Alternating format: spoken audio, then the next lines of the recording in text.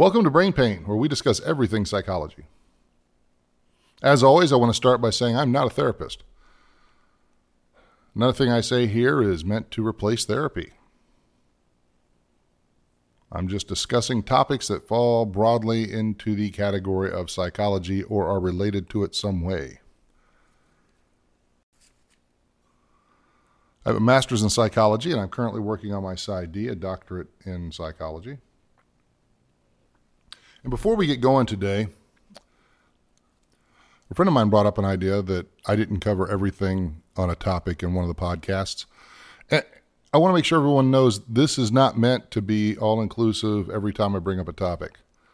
If we want to dive deeper, I'm happy to do so, and you can contact me at John, John, at brainpain.us and send me some ideas.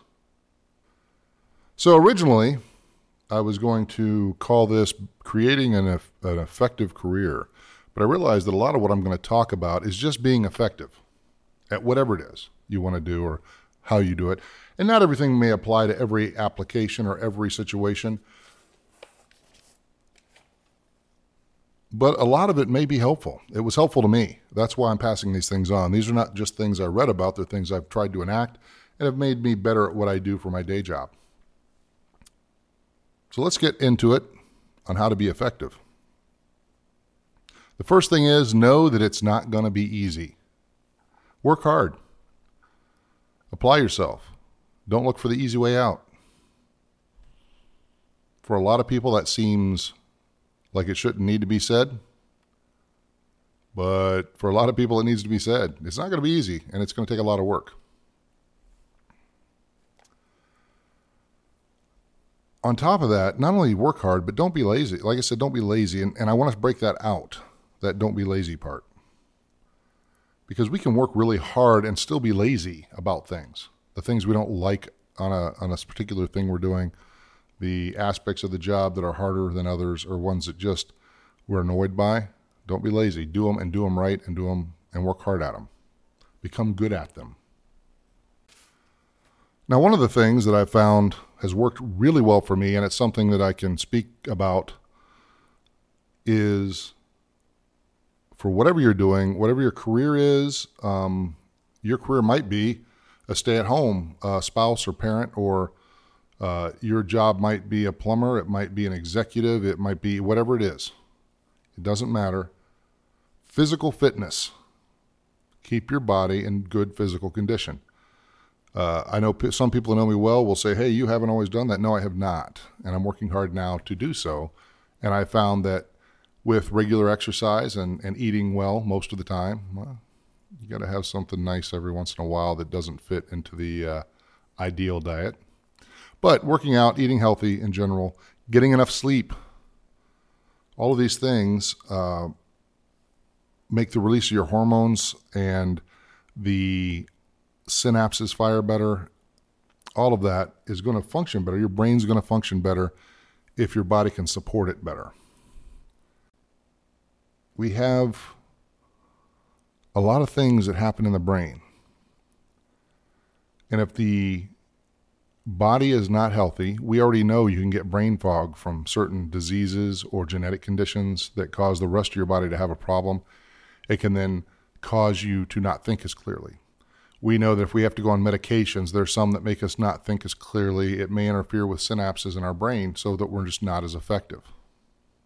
So being physically fit is definitely one of the things you can do to be more effective. That means taking time out of your day to exercise. And I would encourage everyone, I'm trying myself, to reach your physical limits when it comes to physical fitness. I am slowly working that way.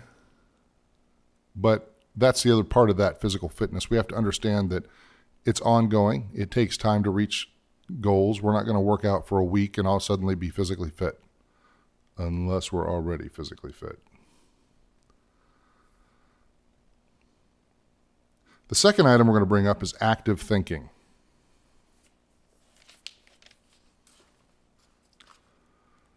I know another number of people who will tell me, oh yeah, I think all the time. Well, we do think all the time. But I'm talking about active thinking. I'm talking about thinking with a purpose about I would originally say your job, but whatever it is you're going to do. If you're a stay-at-home individual, it's about your day. What is your day going to look like? If you're a manager, you might look at the tasks that have to be completed and what order and who needs the most attention. And just literally just sitting and taking the time to think through what you need to do for the day. Prioritize tasks. One of the things I try to tell people is all the stuff that you can do quickly, do it first. Just knock it out. Get it out of the way. It's done for the day. You have to answer 10 emails. Jump in and answer them. Get them off your plate. You organize this work so it makes sense. This is another pet peeve of mine, people who go through and read all of their emails before they respond to any of them. Because the way my emails print out or show up on my dashboard or in my Outlook, the newest one's always at the top, even of a chain of emails. So I can look at the top one, read everything down, and then respond to it, and then move on to the next one. I don't have to read everything and then go back and respond. Right? I don't have to read 20 emails, then go back and respond to each of them. That's a waste of time. Look at the email. If it can be dealt with, deal with it immediately and get it off your plate. The same thing with these minor tasks that we often put off because they're minor tasks. Knock them all, set them up to be knocked out first. That way you've gotten all that out of your way, and now you can focus on the bigger tasks that take a lot more time. Setting this up and doing this active thinking is not just organizing your day. It's also considering alternatives to the way you do things, your process, the way to deal with situations, looking and seeing what situations may be forming that if you don't sit still and think about it, you may miss until it shows up. I would recommend anywhere from 20 to 60 minutes a day. Very few people need 60 minutes of active thinking at the beginning of their day. I typically need between 15 and 30. I think on a long day, I think I've hit 35 because I was really taking some notes and exploring some ideas and considering what I wanted to do and how I would be able to maybe do some things differently. But typically it's about 20 to 25 minutes. And again, you're thinking with purpose about specific things. You're not just letting your mind wander. You're going, for me, when I want to do this podcast, my active thinking, I sit down and think actively before I even start writing it. What's the topic going to be? What are some of the subjects I want to touch on in that topic? What's relevant? Maybe what's relevant to me, what's relevant to possibly the people I know listen, what's relevant to people in general. And I take some notes. And that's another thing you may want to do when you actively think. Take some notes that you will actually be able to use later. One final thing is your mindset. When you do active thinking, it's important to take that time as well, not only just to think about the things that need done and the projects and the opportunities and the situations that may be forming around what you do. It's also a chance to set your mind for the day so that you can make a great day. Even if you face all the challenges, all the worst challenges, you can make a great day. It doesn't have to be, oh, I've got a terrible day. No, don't let it be a terrible day. Be a day where you overcome challenges every day. But you have to set your mind for it. You have to prepare for it. You can't simply walk in and then be surprised that you're overwhelmed or upset. Take a minute to set your mind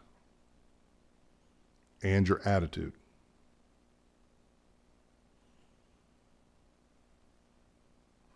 The next item, I thought long and hard about whether or not it really needs to be in here, but obviously it does because it's here.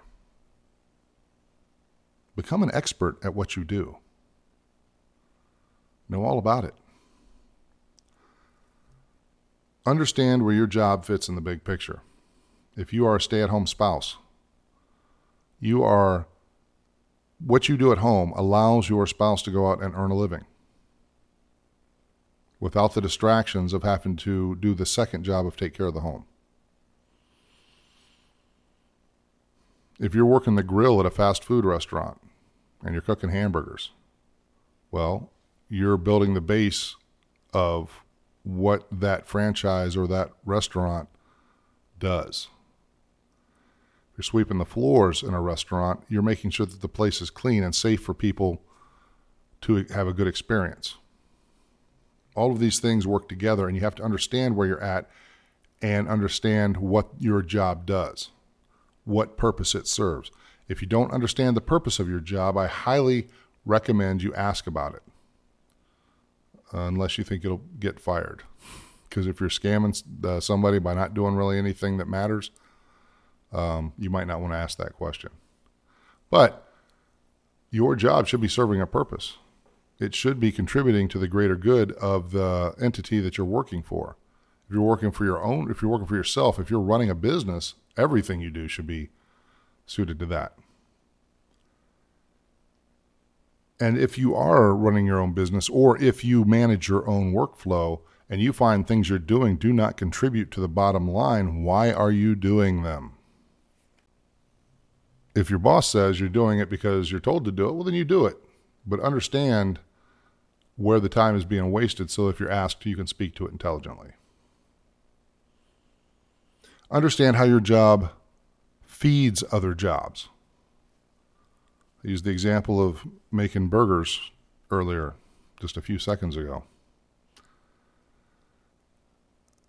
You make the burgers, your job feeds the front line of people selling the burgers. If you're sweeping the floor, again, you're making the restaurant clean for customers so that when they come in and sit down, they're not wading through trash or nastiness, and it's hygienic. So you're feeding the end result directly.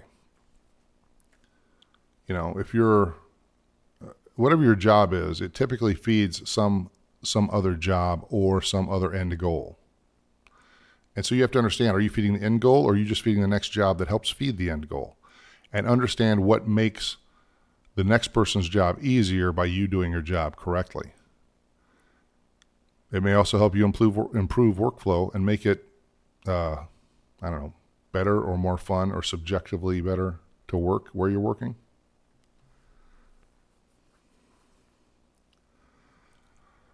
Understand the jobs that feed your job. If you're dependent on someone else to provide you with a product or information prior to you being able to do your job, understand what their job is doing and what its purpose is, so that you may be able to get them to give you the information or the part in a manner that improves your ability to do your job. And that means, of course, all of that comes back to knowing the big picture, understanding what is really going on where you work, understanding what the end goals are, what's important, and what matters the most when it comes at the end of the day and when you're providing the service or the product that is being produced.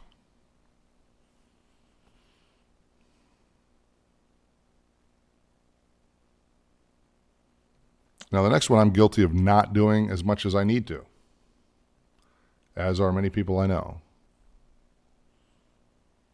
But know what jobs are available in the industry. Within your industry, what jobs are available? You should check in every 6 months and just see what's out there. I'm not saying go job hopping, but know what they are. Know what the jobs are paying. Understand the industry.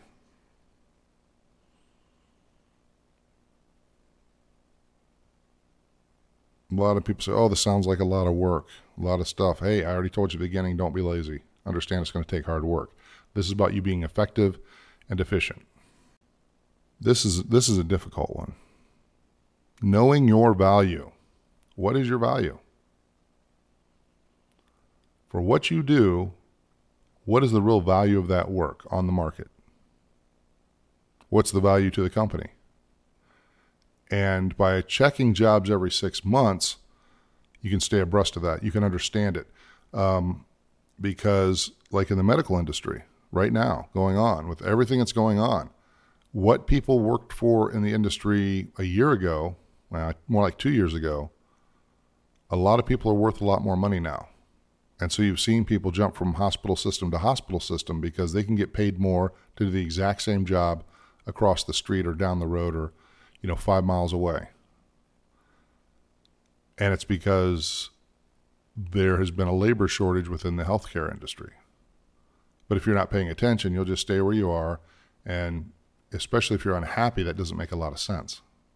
Knowing your value is a bit of a balancing act because you don't want to sell yourself short, but you don't want to get some hyperinflated sense of your value to a company. Now, a company will want you to think that you're not worth anything more than they pay, and they might even be being generous. That's what they want you to think because they want you to stay, and they want you to do the job for as cheaply as they can get you to do the job. That's the nature of it. But also, if you go in with unrealistic expectations, you're liable to shoot yourself in the foot and put yourself out of the market simply by trying to charge too much for what you can offer. If you're entry level, understand your entry level. If you're senior level of whatever you do, understand that you're senior level and know what that's worth. But don't go sell yourself for entry level when you're senior level, and vice versa. Don't try to sell yourself as senior level when you're entry level. I say it all the time. You can either choose to pay your dues up front, work hard, get the experience, and then be able to capitalize on that later, which is a traditional model for climbing the ladder. But it works. There is no shortcut for experience. There just isn't. When I was 20, I didn't believe it. By 25, I understood.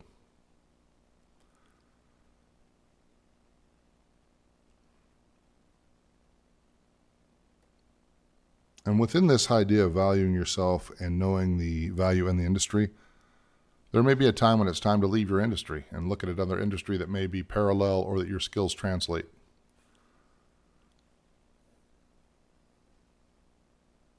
Right now, there's a number of people who believe that, again, I'm coming back to healthcare, with everything that's going on, they believe that their skills translate better to a different type of job. They don't want to be, at least not directly, in patient care or in a hospital system. They feel there's too much pressure and not enough pay for what they do. And so they're looking outside of healthcare, and a lot of them have jumped ship. A lot of them have gone to other industries. This can happen in any industry, any job. I know a lot of factory workers who were shocked when their plant shut down. It actually made incandescent lights. They didn't understand that LEDs and compact fluorescents were going to take them out of a job, but it did. Whole plant shut down. Had they been paying attention, they could have had the opportunity to go do similar work in other plants within their region. They might have had to move, which is not always a first choice, but they could have avoided all the complications of that plant shutting down, including home prices bottoming out, all the equity they thought they had in their house gone in one day, all the plans for retirement and future of the town gone in a day. So you got to pay attention. That's just the nature of the world as it is today. This is kind of like in the category that falls outside of the direct work itself or the job itself, but surround yourself with people who support your success, who cheer you on, who are excited when you do well. I often tell people, get the Eeyores out of your life. And that means even if it's family.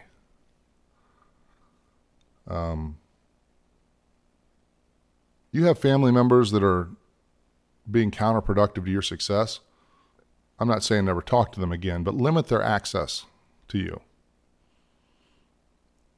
Only have access to them when it's in a controlled situation and it doesn't beat you down. Because someone you care about and love being negative about your success makes it difficult to continue to be successful.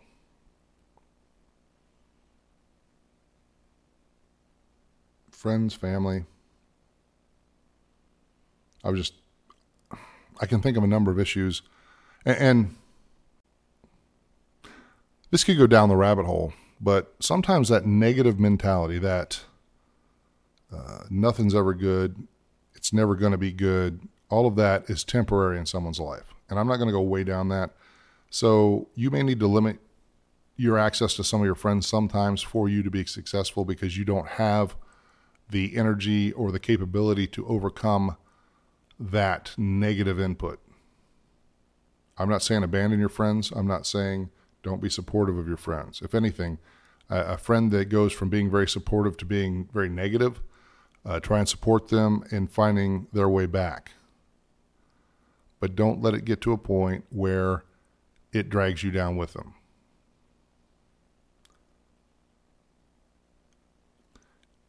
And the last thing I really want to talk about is taking time off.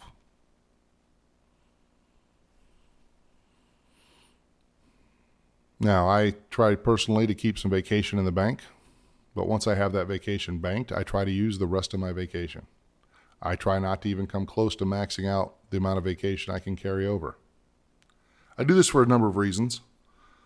One, I'd rather, if something happened where I, passed away before I retired and was, before I retired, I would really not want to have a bunch of vacation on the books. All that time I could have taken off and done something other than work and get paid for it. And I didn't use it.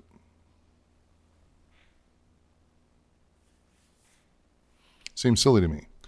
Now, of course, I want some for emergencies. I try to keep a couple weeks so that if something goes wrong, I've got at least 2 weeks in the bank. But beyond that, I try to use it all. And when I start a job, I try to get that first week in the bank. And then after that first week's in the bank, I use a lot of it and try to slowly build up the second week. The reason is we can recharge and we can come back into our job refreshed. That's what vacation is for. That's why it's important. Vacation should not always be, although we understand sometimes it should not be to get some other work done. It should be a time where you can go recharge. Yeah, it's one thing to say, hey, I'm going to take Friday off so that I can work on my house. Well, that's great. It's not a bad idea. Unless that's how you use your vacation all the time, is to work on the house and work on things that need to be done, instead of taking some time to sit down and do something fun that you enjoy that is vacation-like. Even if it's just go for a walk in the park. Take time to recharge your batteries. Don't wait until you hit empty to vacation. When you start to, anytime after, if you imagine your energy and your interest to be a meter that tells you full to empty, then anytime after you get down past the halfway full point, you should start looking at taking a vacation. Recharge, get filled back up. Don't run out of gas before you decide to fill back up. That's how you get to burnout. That's how you make your life worse, not better. That's how you get less efficient, not more efficient. So there's just some of my ideas. I'm sure that plenty of people have lots of other ideas. But the one that I would really have you take away if you take nothing else, well, there's two. It's really don't be lazy, work hard, but also active thinking. Think on purpose about a subject for a dedicated space of time. You'll be amazed at what you'll think of. You'll be amazed by yourself. You'll be amazed at how awesome you are. I'm pretty sure I would be too. Okay, and with that, remember that I love you. Take care of yourself.